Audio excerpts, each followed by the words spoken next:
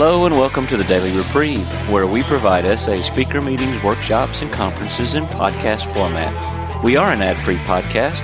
If you enjoy listening, please help us be self-supporting by going to donate.thedailyreprieve.com and drop $1 or $2 into the virtual basket. Please consider donating monthly by clicking the Donate Monthly button. However, one-time donations are always welcome. Just click the Donate Now button. Now, without further ado, this episode of the Daily Reprieve.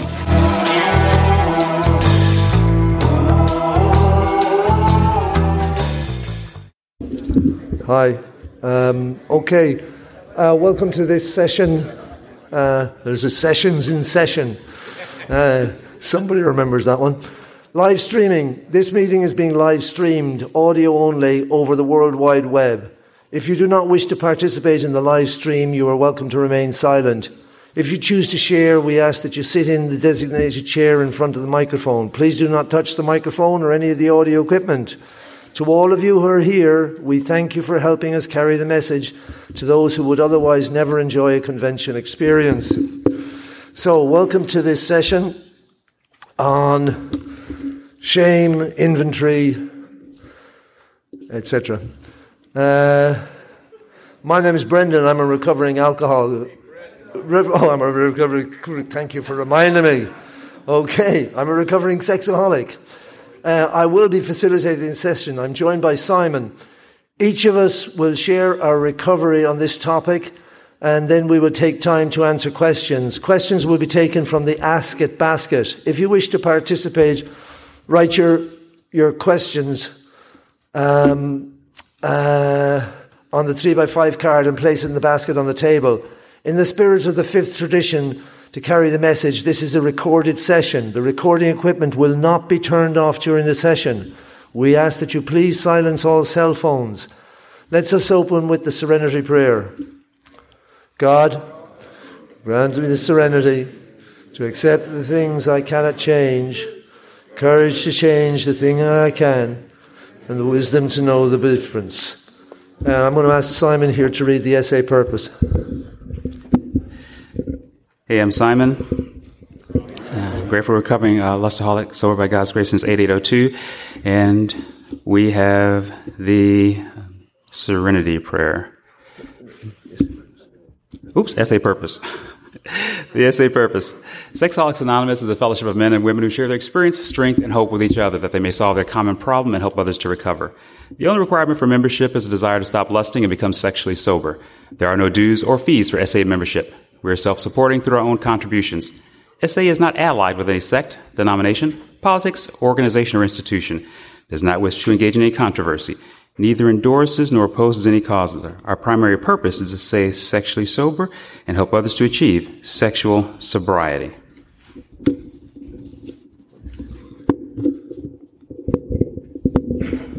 Okay, so we're going to share, each of us, for about 15 minutes. That's 15 Irish minutes.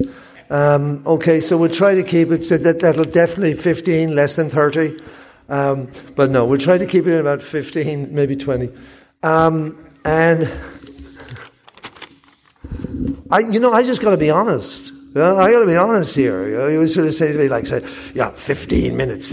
I won't even introduce myself in 15 minutes.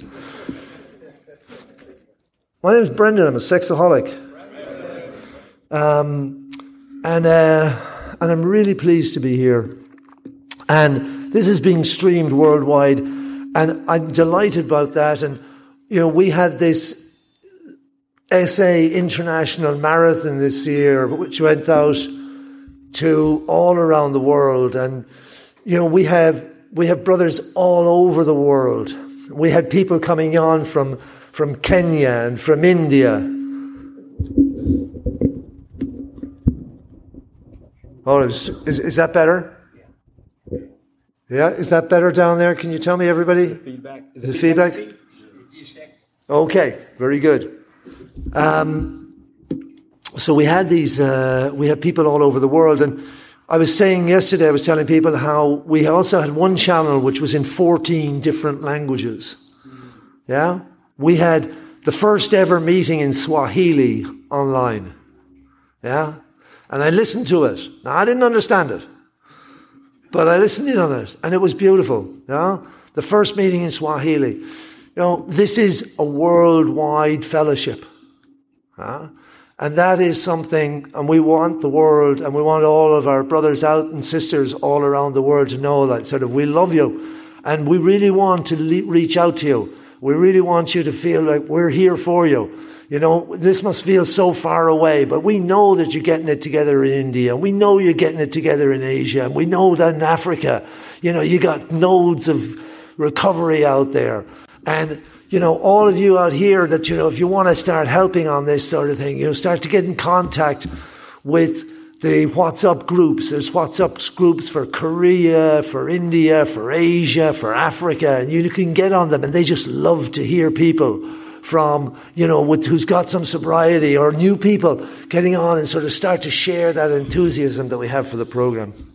And I want to talk about shame today. And, I don't know if Mark V's around. I don't see him at the moment, but Mark is a guy that I came across his material on shame. And if you haven't come across it, look for me afterwards and I will give you the actual links. He's here at the conference, but he came up with an inventory for shame, which was just phenomenal when I came to it. It was just, the simplicity of it was beautiful. Basically what it says is like you take this issue, whatever issue you may have that's shameful to you, and you take a look at it and how it affects you, and then you ask, does this shame help you to be what your higher power created you to be? The answer is like, no. Do you know what I mean? Going around shamed because of some action that I did like 30, 40 years ago? Is that going to help me to be the person my higher power wants me to be? Like, no, it was so simple. I just looked and I went like, why hadn't I heard this before? This should be like sort of, you shouldn't be allowed, go through your first meeting without hearing this. We should sort of like have this, it should be obligatory. Tell everybody we can get rid of shame. Because what we have to turn to is, what does my higher power want me to be? And I believe my higher power wants me to be happy, joyous, and free. I like to say that if I'm doing this program, I'm condemned to be happy, joyous, and free. I can't get away from it. With the woman, without the woman. With the money, without the money. With the job, without the job. Whatever it may be. If I'm working this program, I've been given this guarantee I'm going to be happy, joyous, and free. So get used to it. Huh? And so I'm not going to take you through what he's done. Huh? Because it's available out there, and Mark does it so much better. And actually we had Mark on the SIM convention this year, and he did a 2-hour marathon. And, we're looking forward to being able to release these tapes later this year, so that people will be able to benefit from that. But what I wanted to talk to you about related to that is, when I was looking at my shameful event in life, one of my biggest shames is I've always wanted to be Mr. Cool. Do you know what I mean? Just wanted to be cool. Huh? I was like 14, started drinking alcohol, started taking some substances at 15 when I visited the States, and I just wanted to be cool. It was kind of the end of the hippie era, and I was a 15-year-old hippie, at the end of the era.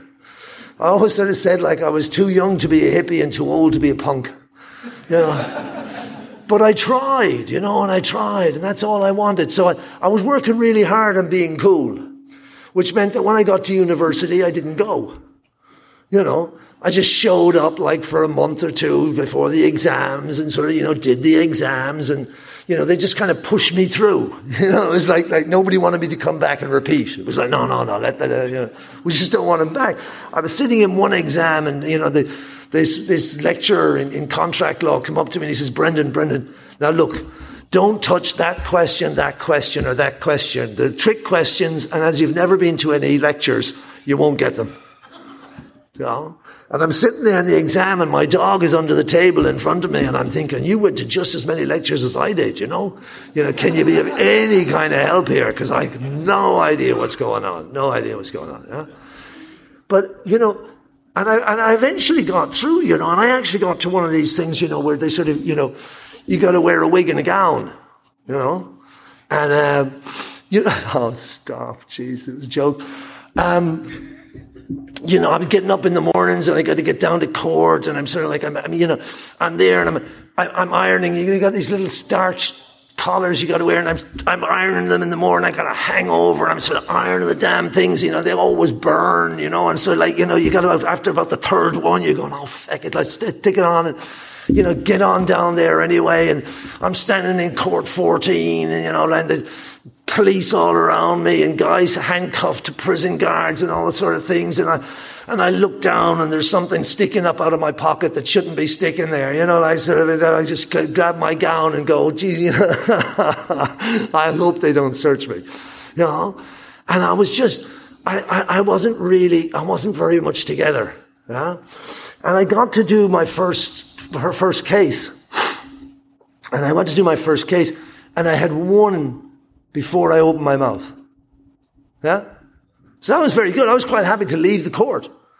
But the court said, we'll adjourn now and we'll come back and we'll give Mr. Tobin an opportunity to say his case. And I came back after lunch and I started to present the material that I had prepared.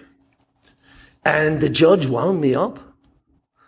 Basically, sort of made it clear that if I didn't get to the point, I was going to lose the case.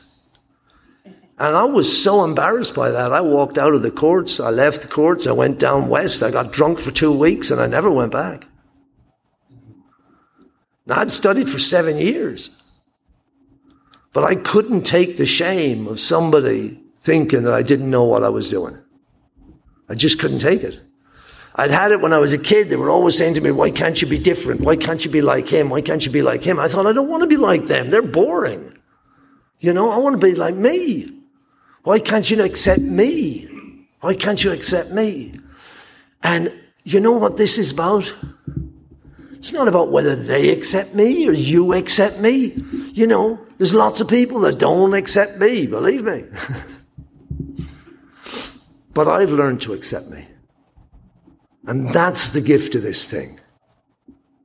The gift of this program is to realize that God made me to be Brendan. He didn't make me to be Harry or John or Fred or anybody else. He didn't make me to be, Brendan's there, he's 9 to 5. Jesus, he didn't make me to be a 9 to 5 guy. I lived on the 4th floor of a building in Japan where I was working. I lived on the 4th floor. I worked on the 2nd floor. I could get up at 6 o'clock in the morning, but I can't get to the office before 9:05. It ain't possible. I can't do it. I cannot do it. I would pack in every single moment. I've got to pack in. I can't afford to be early. Do you know what I mean? To be early somewhere would be kind of wasting time. And I can't afford to waste time because I've wasted so much time. So I can't afford to be early. And then you get these situations, you get these situations where you come to some meeting and it's all about, when I came to my first meeting, my sponsor told me to show up a half an hour beforehand. And I've been turning up a half an hour beforehand ever since, for the last 30 years. And I'm going, good for you. Good for you. In my home meeting down in Galway, if I turned up on time, they'd call a doctor. They're just not used to it. It ain't the sort of thing they're going to be get used to, Now, I try to get better. But the thing is, just getting used to being yourself. I've got ADHD. I didn't ask for it. And, so they tell me you've got this attention whatever it is, hyperactive disorder. Well, I went to a convention in Spain. How am I doing on time?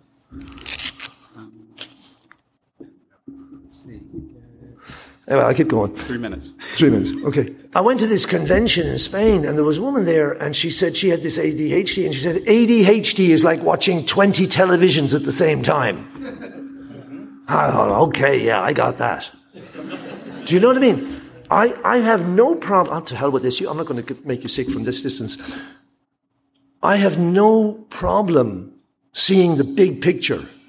I can see the global picture on something. You know, I worked in international affair type things sometimes, and I can tell you exactly what you need for a project to get a complete international program on X, Y, and Z.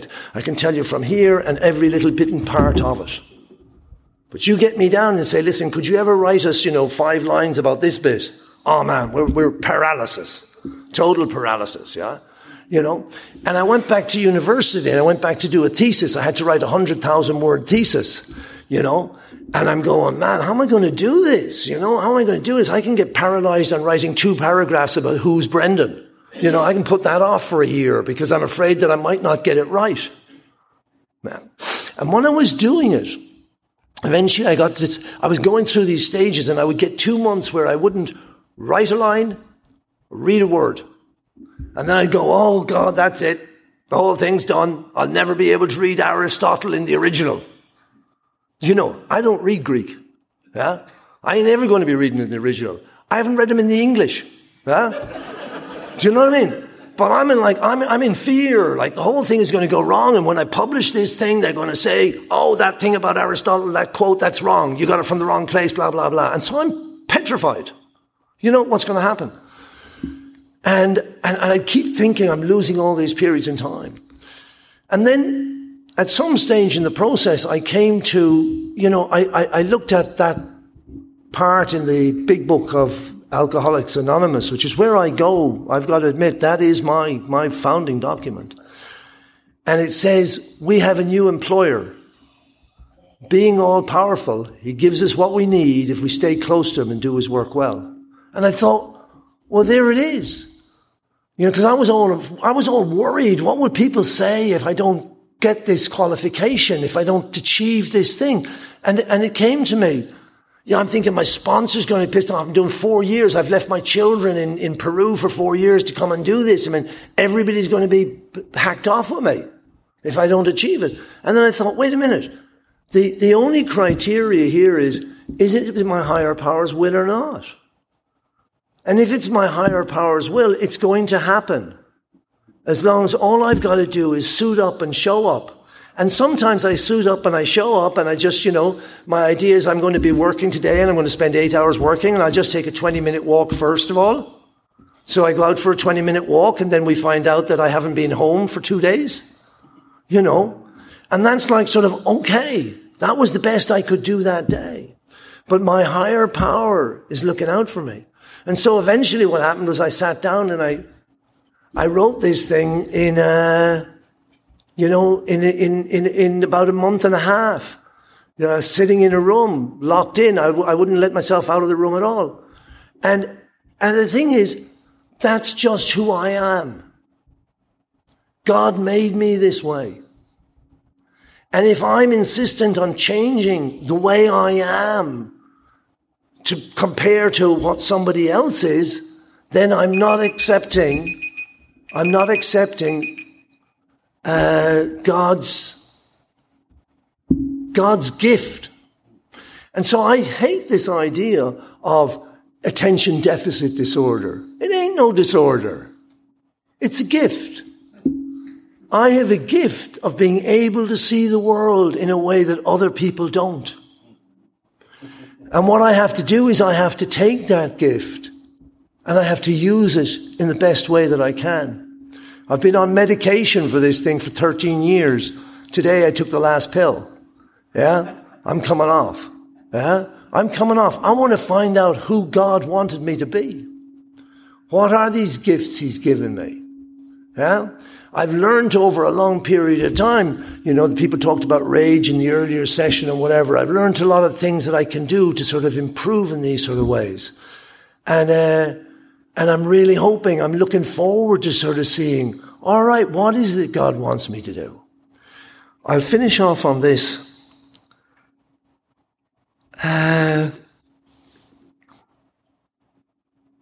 Thank you.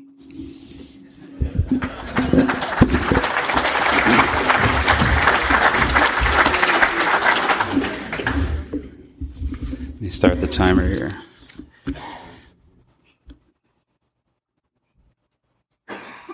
Okay, I'm Simon, grateful recovering lustaholic.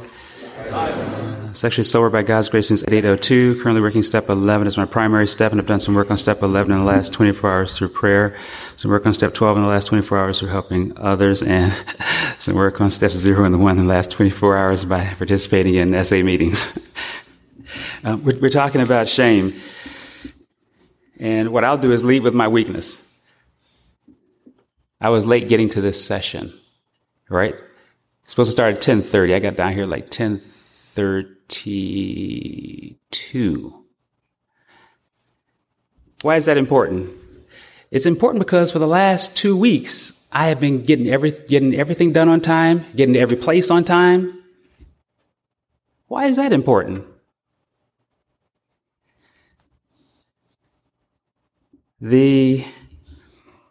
What I'm striving for is something that I learned, it's capsulized in one sentence that I learned from somebody very, very, very, very wise. Just one sentence. And we'll get to that. But I heard somebody once say that shame stands for should have already mastered everything. Should have already mastered everything.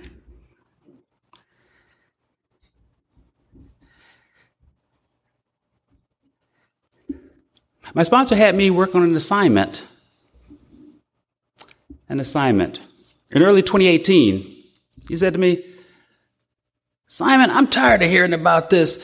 You've been late for stuff. So I want you to work the steps on sloth and procrastination. I want you to look at the definition and work the steps on it. I said, okay, yes, sir. I do what I'm told. That's what's kept me sober, right? Don't think too much. Just do what you're told. So that's what I did. So I looked at the definition and wrote that down, and then I said, definition. Oh, okay.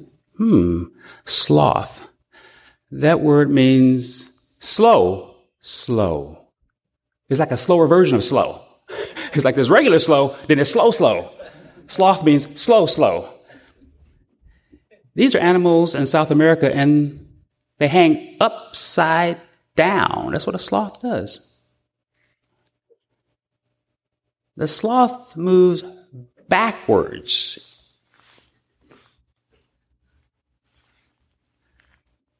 And how fast does it go? Slow. That's sloth. Procrastination has to do with putting things off. I looked up those definitions. I learned those definitions. And I thought, where does that come from? The background of the words and all that. So I dug in all that. And I worked on that really hard for about 2 weeks. And then working the steps on it. And then nothing happened for like 4 months. 4 months. I talked to him. He said, Simon, how are you doing? I sloth procrastination. I said, not much. Get to it. That's the problem. Well, what do you expect somebody to do who procrastinates, right? But and somehow there was just something within me that knew that there was something deeper that I was afraid of. And I don't know how I knew, but there's just something that says, normally when my sponsor tells me to do it, I just do it. That's what's kept me sober. Just do it. And somehow I knew there's something there. It's big and scary. I don't know exactly what it is, but there's something there. And I'd work on it. I may work on it a day and then no more work, and then skip a couple of days and no more work. And then like at the end of 2018, I spent more time on it. And then I put it down. And then I was like, the thing that I won't stop is the thing that's stopping me. I won't stop this procrastination on this assignment. Why? Because it's big and scary. Why? Because there's something underneath that I don't want to see. So I got to face it. So what I did, when my spouse says he was behind on something I had asked him to do, I said, well, just do it. And I thought to myself, oh man, my sponsor told me that. Holy cow. I said, well, maybe he and I can help each other. So this year we started helping each other. I would call him. I said, how you doing on such and such? He said, well, I need to get to it. I said, you know, I really do too. So maybe we can help each other. So I'll call you and I'll check in and I'll tell you if I've done it. He's back there. So I was calling and checking in and I started doing it every day, just a little bit every day. 5 minutes every day is better than 1 hour in one day and never doing it again. The other thing is I'm pretty thorough about my step work. So what I did is I was working on this step work on sloth and procrastination, and I found some interesting things. I found out that the reason I didn't want to deal with it is because I started finding some scary stuff underneath. So, sloth and procrastination. What's under my sloth and procrastination? What I found underneath that, some of the big hairy stuff, you know, these rocks, if you've ever been fishing, they're like rocks, you pull this rock, you see all these creepy crawly things crawling underneath there, it's like, ugh, that's what's underneath. So, under the first layer, under sloth and procrastination, what I found was perfectionism. Perfectionism. Why am I late? Because the thing I'm working on has to be perfect. It's got to be right. It's got to be right. With my schoolwork, when I was in school, I'd get it in just in time. Why? Because I want every minute I can have, because it's got to be right. Now with school, with grad school, I would even start my assignments early. I would start early, but it's got to be perfect. So underneath the sloth and procrastination is perfection. It's got to be perfect. If I'm working on something, hey, I'll be late to my meeting because I got to get this thing done, right? Because this has to do with me and how I feel, right? Perfectionism. And I began digging deeper. It's like, man, there's more. Underneath my perfectionism was fear of criticism. I thought I was working on perfectionism, and then I try to do things perfectly, right? That doesn't solve the problem, because that's just a symptom. You got to know what the problem is, right? I hadn't even found the problem yet. The problem is my fear of criticism. I'm afraid to be criticized. I'm afraid of what people will say. I'm afraid of what people will think. That's the problem. It's like, okay, good. Now I know what I can work on. Good. Fear of criticism. That's what I can work on. So I started working on that and continued to do my step work, right? Work the steps on sloth and procrastination. And then I realized that helped some, but not enough, because that wasn't the problem. That was just a deeper symptom. Underneath my fear of criticism is low self-esteem. And I started working on that, and I began to make more traction. And I'm like, man, this is pretty cool. Even that wasn't it. I began digging more, and there were more creepy crawlies under there. And this came through, and I was having an interview for a job, and I'd done all this work. I'd created, I'd done this really elaborate cover letter. I mean, really, really elaborate. Okay, this is like 15 pages. I kid you not, literally, perfectionism, right? And they said, we want to interview this guy. And they said, we're anxious to get you here, you know. And so I had prepared thoroughly, right? Perfectionism, right? Fear of criticism, right? I'm going to make sure that I don't have to deal with it. And I'm fairly good at presenting, okay? And what happened is I got there to the interview, answered all the questions, and the part that should have been the easiest for me was the part that I destroyed. I blew it completely. Completely. And I was like, afterwards, I'm like, what happened there? How did I do that? And I was talking to my wife. I said, how did I do that? Wow. What was underneath my low self-esteem was self-sabotage. What happened is this position was so good, it's like, I really don't deserve that. I don't deserve it. And because of my own internal sense of integrity, I have to destroy it. I have to. I don't want to. But that thing is too good for me. I'm not ready for that. I don't deserve that yet. Someday I'll be worthy. But right now, I don't deserve it. And because I don't deserve it, I have to make sure it doesn't happen. Now, I suppressed all these feelings enough to do this great cover letter and this great over-the-phone interview and to answer all these questions. But it's like, there's a part of me that's like, oh man, you don't deserve this. And it's about to happen. This really good thing that you don't deserve is about to happen. This is scary. Destroy it! And that's what I did. I was like, how could I blow that part of the interview? How could I do that? And it's like, My wife and I are talking about, oh, that's self-sabotage. I didn't even know that was happening. Self-sabotage was underneath that. And even that wasn't it. I thought I'd gotten all the creepy crawlies, right? Underneath my self-sabotage is self-hate. Self-sabotage was a symptom. Because I hate myself, I don't deserve anything that's really good. Because I don't deserve it, if it's about to happen, I have to destroy it. And I have to destroy it, of course, because I have low self-esteem, right? And I have low self-esteem because I'm going back up the chain now, right? Low self-esteem because I have this fear of criticism. If I really love me, I wouldn't fear your criticism, right? And because I have fear of criticism, I have to be perfect. I have to do perfect. I have to say perfect. I have to look perfect. And because I have all that, I have to procrastinate. Because it takes a lot of time to do it perfect. It takes a lot of time because I fear your criticism. It takes a lot of time because I have low self-esteem. It takes a lot of time because I have self-hate, right? Well, self-sabotage first, and then I have self-hate. It takes a lot of time to go through all that and manage all that. That's exhausting. No wonder I'm tired. No wonder I can't get to sleep at night. All that is going on, and I never knew it. Why? Because I suppress it during the day. Because during the day, I got to be on top of stuff, right? I'm Simon, right? I'm professional.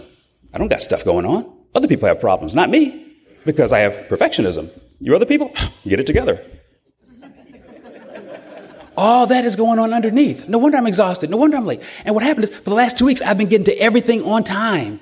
Saw my sponsor yesterday. He said, how's it going, Simon? I said, fantastic. I'm getting to everything on time. My assignments are done on time. I'm doing things on time at work, making it to church on time, getting my meetings on time. We get my meetings early. They're like, oh, Simon's here. Oh, what happened? Simon's here. Is it, what wrong? What's wrong? You know, everything is on time. Everything is on time. And I was in the meeting before this. I'm talking to people afterwards, like, wow, it's good to meet you. Wow. We've been talking on the face-to-face, on the phone meetings, face-to-face, meeting you. It's like, wow.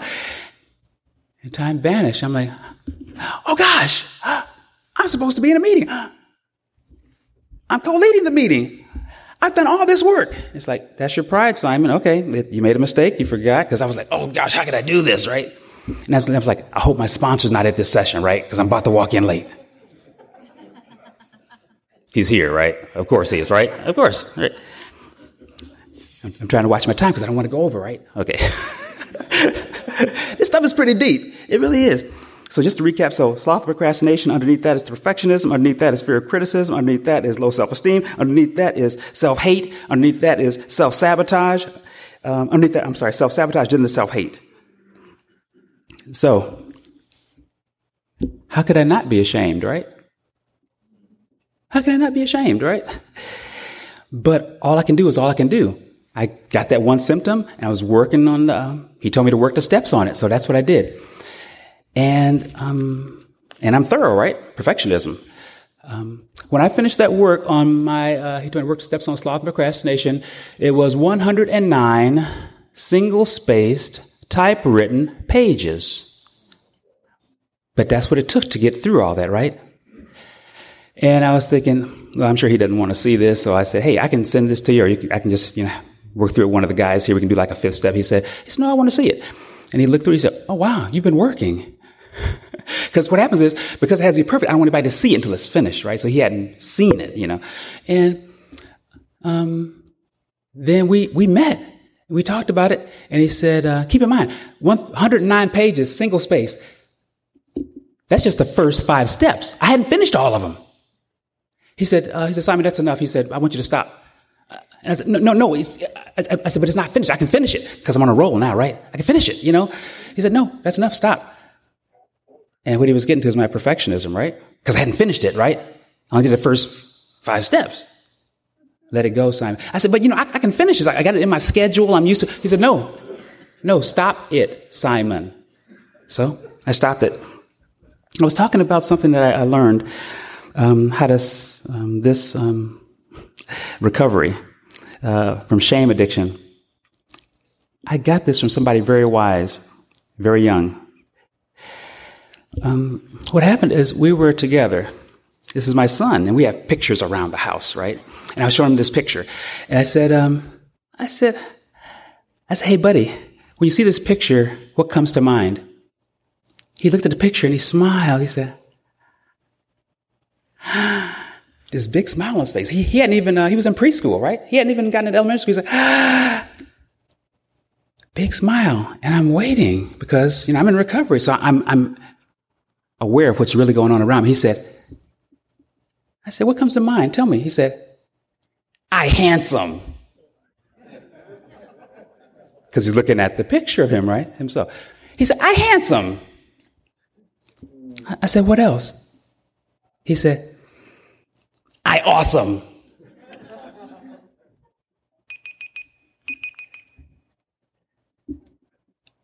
I needed to hear that. I'm made in God's image. Because I'm God's child, I handsome. I awesome. What he didn't realize is, and I looked at him and I looked at the picture. I looked at him and I said, wow. And he just kept saying, I handsome. I awesome. I looked at the picture and that wasn't a picture of him. That was a picture of me when I was his age. My son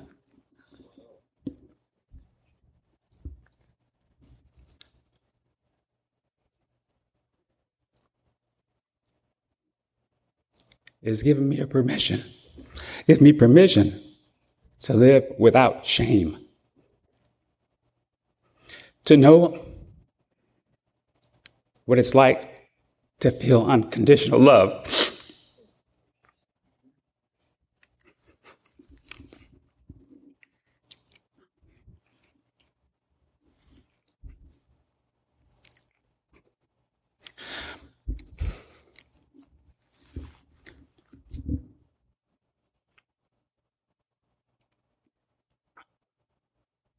So because I'm God's child, I handsome, I awesome. I want him to always feel that. And my daughter, I want her to feel, I beautiful, I awesome. It's that simple. Sometimes I get hung up on all these big fancy words that hide what's really going on. I'm God's child.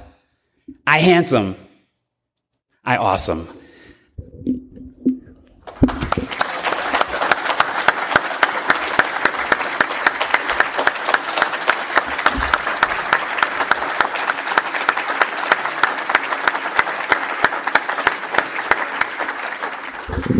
That was awesome. Now we're open to questions.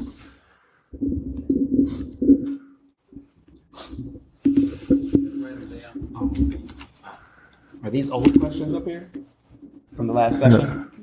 Oh, so if anybody wants to, if anybody would like to distribute these, and so there's pens here as well. If anybody wants to sort of like, maybe.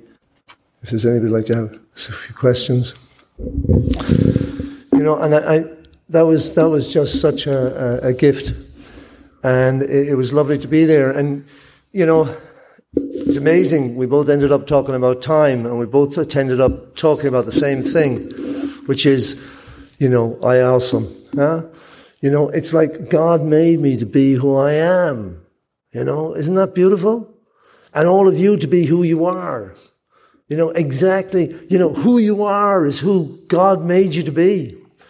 There was, I was talking yesterday, and there's I've done a lot of work on emotional sobriety, and one of the things that I've got from that is this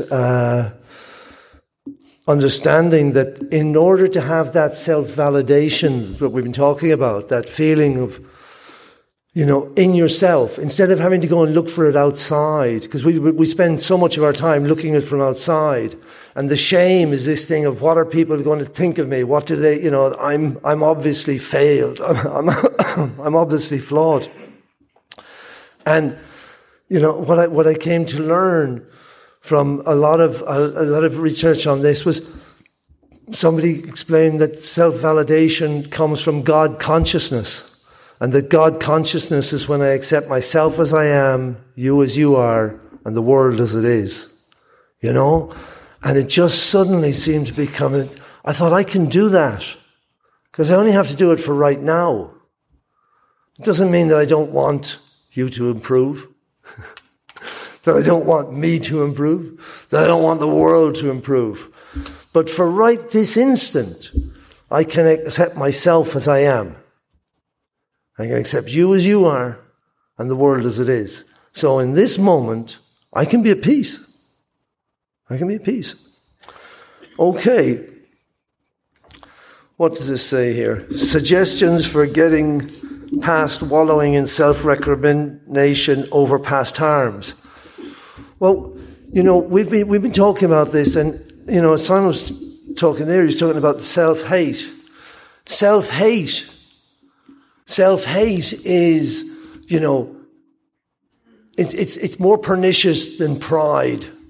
Self-hate is sort of, you know, I'm so bad that, like, I cannot be forgiven by anybody. Like, and it doesn't matter if God wants to forgive me, I ain't going to forgive me. Yeah? I will not forgive myself. And so it's like, you know, I'm going to play God. And if I'm playing God, then I'm back into self-will. And it says to us, our problem is we are cases of self-will run riot. And that we must be rid of this selfishness. I've got to stop beating up on myself all the time. I remember I had a therapist said to me, she said, Brendan, when are you going to stop doing that? Like, it's like you want to take over what your father was doing, like sort of, you know, you're going to beat up on yourself all the time. When are you going to give up on it? When are you going to stop saying you can't do this? You've done all these amazing things in your life. When are you going to stop saying you can't do things? You know, when you just get on with it. Yeah? You know, I remember when I was talking about that thesis, my brother picked me up in Dublin in Ireland and drove me to the west. It took about 3 hours driving. And when we got there, he said, you spent the 3 hours coming down here telling me how you can't do it. No? You've come here to go and do something which is going to take you, you know, a number of years to do it, and you're telling me you can't do it. You know? Wow. So, I'll just turn it over there. Thank you. I think I'm starting to get myself back together here a little bit. Thanks for your patience. Let's see. I'll try to go through this as quickly as I can, because I don't want to shortchange it. So I want to make sure we address these. Plus, and maybe we can tag, because you might have some input on these as well. Okay. Just take one. I'll take one. Okay. All right. But also, if you have input, you know. Yeah. So we've got, what is it? When the session, is it 11:30? Is that when it ends? Or? Okay, all right, we've got 15 minutes. Okay, so we'll both kind of share with each maybe. Okay, the question is this. When you spend your whole life in self-hatred, how do you turn the corner? So ingrained, yes. How do you create a new habit? Okay, so you spend your whole life in self-hatred. Well, that's me. So here's some things that I do that seem to help. One is affirmations. So what that means is positive statements about who I want to be, not who I am, and also a recognition of my strengths. Because even though I have character defects, I also have some strengths, right? But I never focus on those, right? Otherwise I wouldn't be in self-hatred. And what I do is I try to use technology to do that. So what I do is just have like a record app that I downloaded on the phone. I have affirmations on there. Some of these are based on my faith and what God, you know, the picture that the way God sees me, like the way I see my son, that's the way God sees me. So, and it's altogether, mine is like 18 minutes, and I just put it on repeat. So when I'm exercising in the morning, I get to hear that. Because what's happened over time is I have this self-hate because I heard this negative stuff. I heard it again and again and again, right? And I'm putting the positive stuff in again and again. The other thing is that I share it in the meetings. We were trying to have our son, who is that great gift, we were trying to conceive, and I thought we couldn't because it was my fault. It's like, oh man, here I am, you know, a sex addict. I can't even get my wife pregnant, and I'm a failure at that, right? And I had tremendous shame about that. And I started going to meetings and sharing it. I have to get it out. Share constantly about it. I do the affirmations about it. Anything else about that? Okay. But if you have something to share, yes. But it's everyday work. It's everyday work. So I have to focus on those things that are positive that I do, and I actually have a log. So when the positive traits that I have, I actually log those, because things that are important are always written, right? When you get a divorce, that's a written document, right? It is. When somebody sues you, that's a written document, right? When you get fired, they always give you something in writing that says termination, right? But somehow the positive stuff is never in writing. So I actually, jot those things down. All right. I guess I do have self-hatred, but why? Why would I? Okay. How can I accept my character defects when they've caused so much trouble? I have to accept my character defects because it's part of who I am. See, what happens is that's all a part of who I am. And I guess having young kids in sobriety has helped me, because sometimes now they're speaking in full sentences and a little older, right? They will focus on the negative things. But as their parent, I say, wow, son, I see all these positive traits. Why are you focusing on the negative? And that's probably what God thinks about me. He's like, Simon, why are you focusing on that? You've got all these positive things. I have to have a way to remember that, but that's all part of who I am. See, I can still be God's kid, and I can be perfectly imperfect. That's what makes me unique. If I didn't have some of those issues, I wouldn't be here, right? I wouldn't experience the joy of recovery, right? Recovery is a great place to be. Okay. Okay.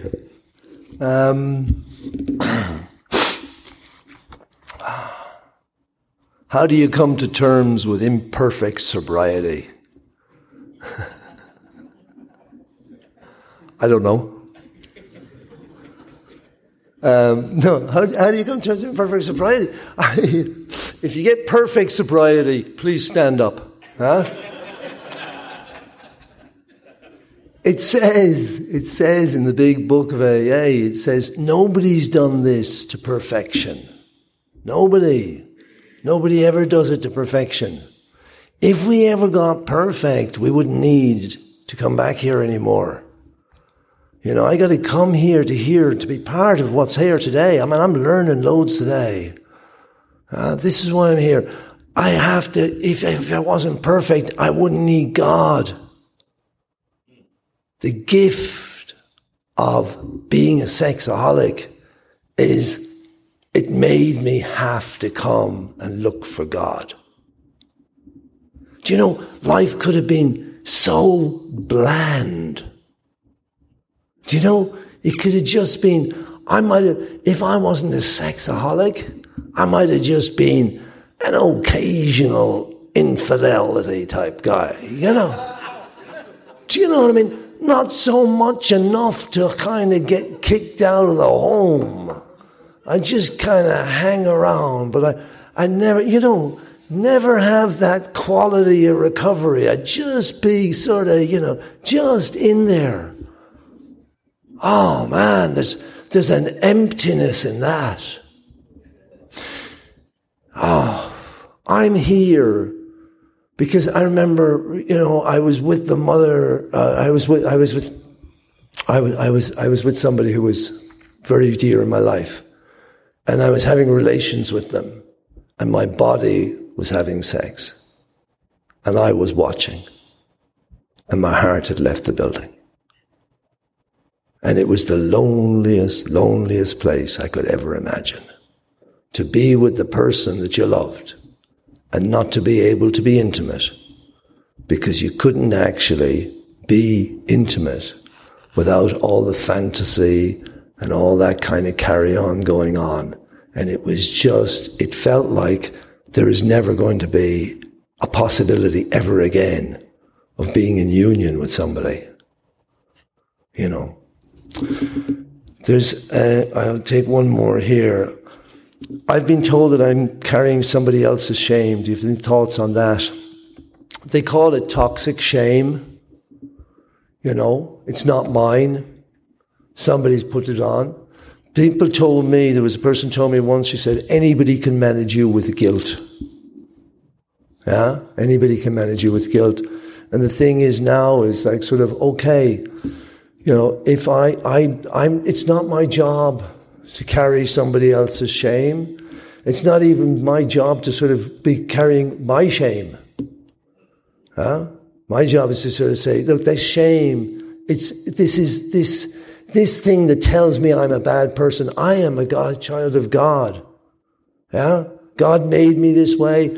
I used to get these things. I'd be walking down the street. I'm working to try to be a better person. And I suddenly remember the time I stole the wallet from my friend and went off and drank the proceeds. You know? And I think, all right, Brendan, it doesn't matter what you do. You'll never be anything but a petty thief, a bad friend, just a miserable git. And it always made me go back and feel so hollow inside. When I worked through the inventory on all the things that I have done and all the shames that I have and whatever, I get to a stage, it's okay, I've done some crappy things. I've been forgiven by God. I go and I make the amends that I have to make, and I get on with life. Because if I'm wallowing in shame and how bad a person I am, I'm completely useless to you. And I'm completely useless to God. And my job is to fit myself to be of maximum service to God and to others. So I've got to get out of this self-pitying, self-centered shame, because it's just a way of blocking me off from being of any use to anybody. Thanks, Brendan. Okay, here are a couple of questions. This one says, shame. Okay, sober with an SA. Have an addiction to money. Act in ways that cause shame. Haven't been able to stop. Okay. And so the question is, what's your experience with self-hatred and codependency? I have both of those. My first program is actually, I'll share a little bit of my personal story, although it's not SA approved, but my first program is Al-Anon because of my codependency. And when I was in Al-Anon, my sponsor told me, he said, Simon, you're a love addict. And I said, what is that? And a love addict is an individual who is addicted to relationships. So I became addicted to the young woman I was dating at the time. And believe it or not, it's not even about sex. It's about the addiction of the person and the adulation I get from the person. She's going to make me feel wonderful about me and all that stuff. And when I was in that program, my Al-Anon sponsor said, Simon, you got to turn your sex motor off. And I said, how do I do that? He said, I don't know. And then I found SA. Okay. So codependency, what's your experience with self-hatred and codependency in relation to others? Got a lot of experience with that. Okay. Here are a couple of things I wanted to start with. Here's another question.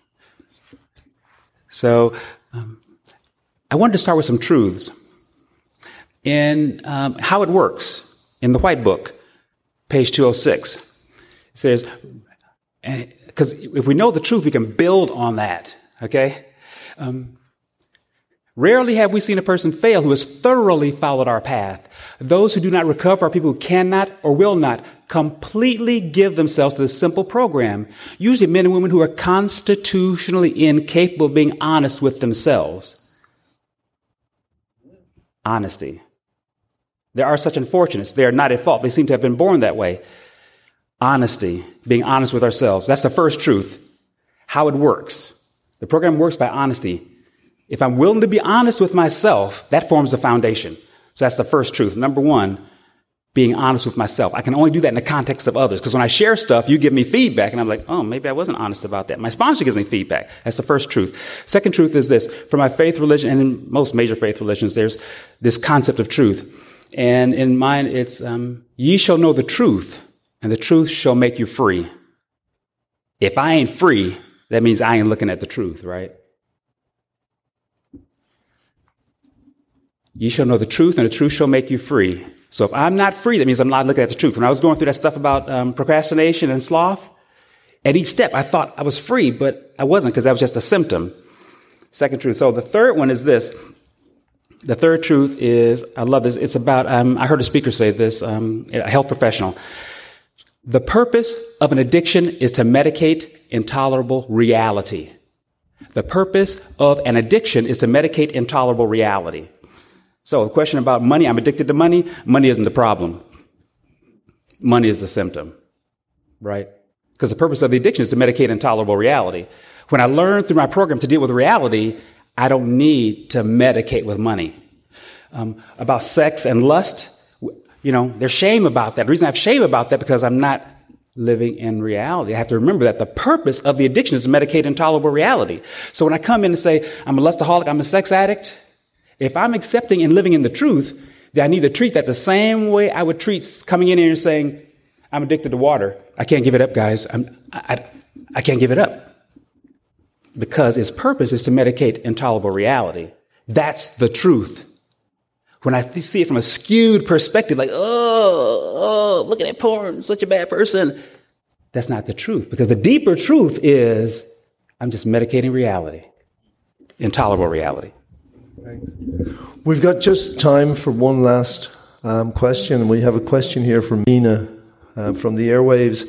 And Mina's asking about like sort of that, and the question, that the general gist of it is that, the nervousness to share their weaknesses, but afraid of being misunderstood, and therefore having to keep it inside and just burning up with the pain of these things that we've done. And I kind of want to add to another one here of somebody talking about, how do I overcome shame of my addiction? And I've done some bad stuff, and there may be sort of legal implications. And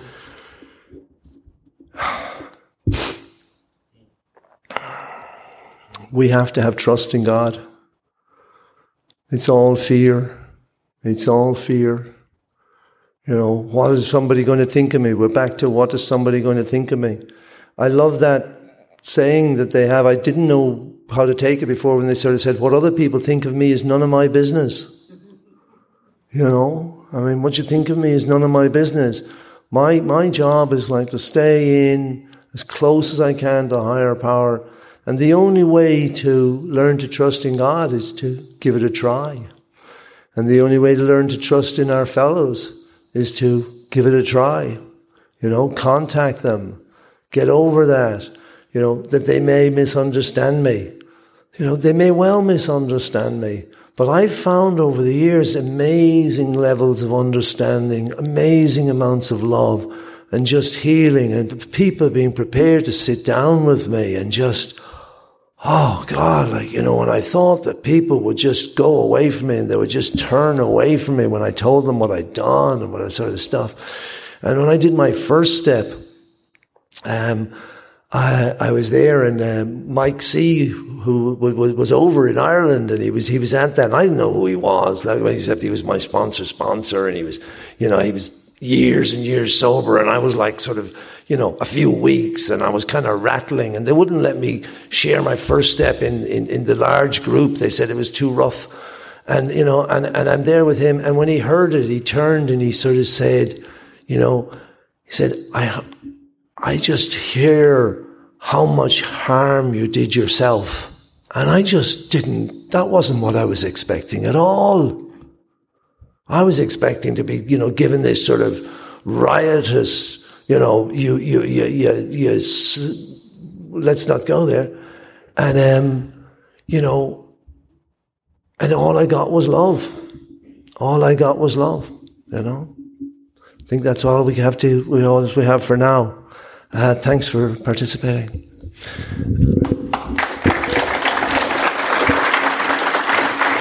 So, in closing, anything you've heard of this meeting is strictly the opinion of the individual participant.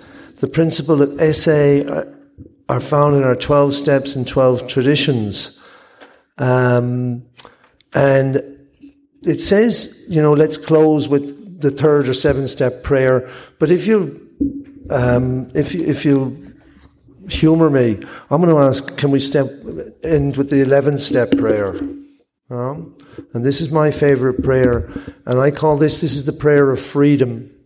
Yeah. So if we could all stand together in a circle, and what I'll do is I know that everybody won't know it off. So what I'll do is I'll read, or I'll lead it out, and then you could all follow me. I'm not going to do it without being with you. That would be really over the top. All I'd like to thank you for listening to this episode of the Daily Reprieve, the best source for experience, strength, and hope for SA members. Please subscribe to this podcast to be alerted of new episodes. Please show your support by donating to the Daily Reprieve by going to donate.thedailyreprieve.com and choosing either monthly donations or a one-time donation by clicking Donate Now. Thank you for listening, and stay tuned for the next episode of the Daily Reprieve.